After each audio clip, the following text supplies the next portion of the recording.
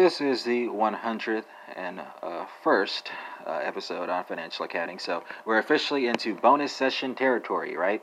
And let's pick up where we left off. Of course, with historical cost accounting, liabilities appear on the balance sheet at the present value of payments that a firm expects to make in the future.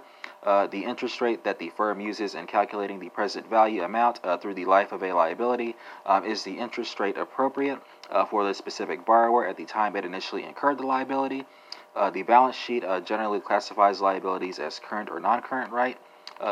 Firms separate current from non-current liabilities based on the length of time that will elapse before the borrower must make the payment.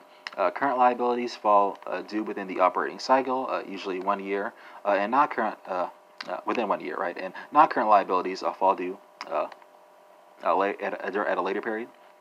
Current liabilities include accounts payable to creditors, short-term notes payable, payroll accruals, taxes payable, and the current portion of the firm's long-term debt. A firm continually discharges current liabilities and replaces them with new ones in the course of business operations. The first account that will be covered here in this podcast is accounts payable to creditors. A firm rarely pays for goods and services as received. Instead, it defers payment until it receives a bill from the supplier. Because the account does not accrue interest, management will try to obtain as much funding as possible from its creditors by delaying payment as long as possible, right? Short-term notes, unless other considerations are at play, right? So sometimes early payment is made to establish business relationships and cement trust between suppliers. But otherwise, you want to delay payment because $1 today is worth more than $1 tomorrow, right? So short-term payments and interest payable is the second relevant account. When a firm obtains financing for less than a year from banks or other creditors in return for a short-term note, the amount is placed in an account called notes payable, right? So here, the borrower records a liability. As time passes, the borrower makes entries, debiting interest expense and crediting interest payable. When the borrower makes payments, the entry credits cash and debits interest payable.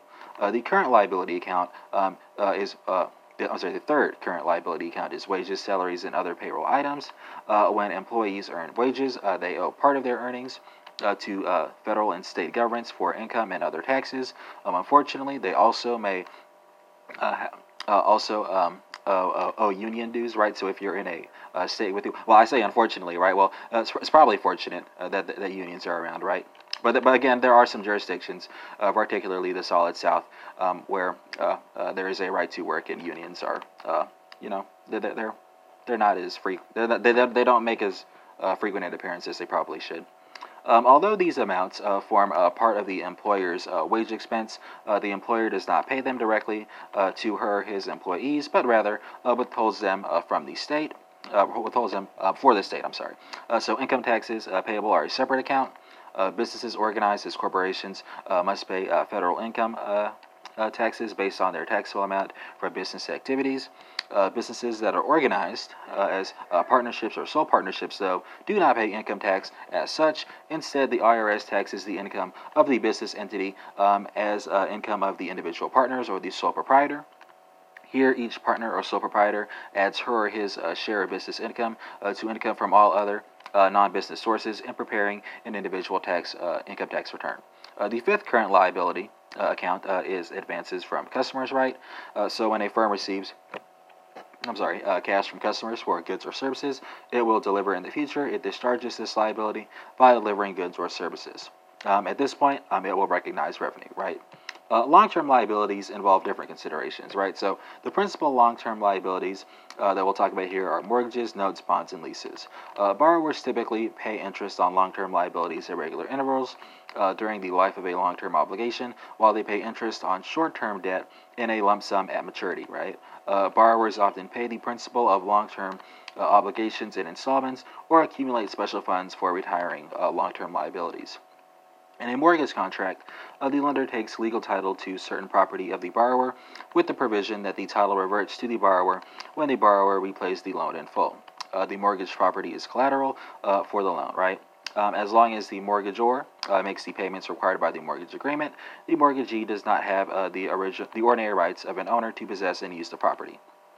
If the mortgagor defaults by failing to make the periodic payments, the mortgagee can usually arrange to sell the property for its benefit through a process called foreclosure. And for listeners who are interested in the technicalities of this process, there is a separate podcast on secure transactions, which I encourage you to check out. That's under the same umbrella. So the mortgagee will have first rights to the proceeds from the foreclosure sale, generally speaking, for satisfying any unpaid claim.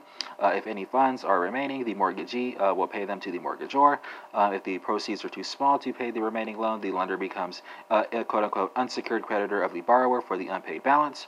And a note payable resembles a mortgage payable, except that the borrower does not pledge property as collateral, right? And that concludes this 101st session, first bonus session on financial accounting. Of course, more bonus sessions are likely to come.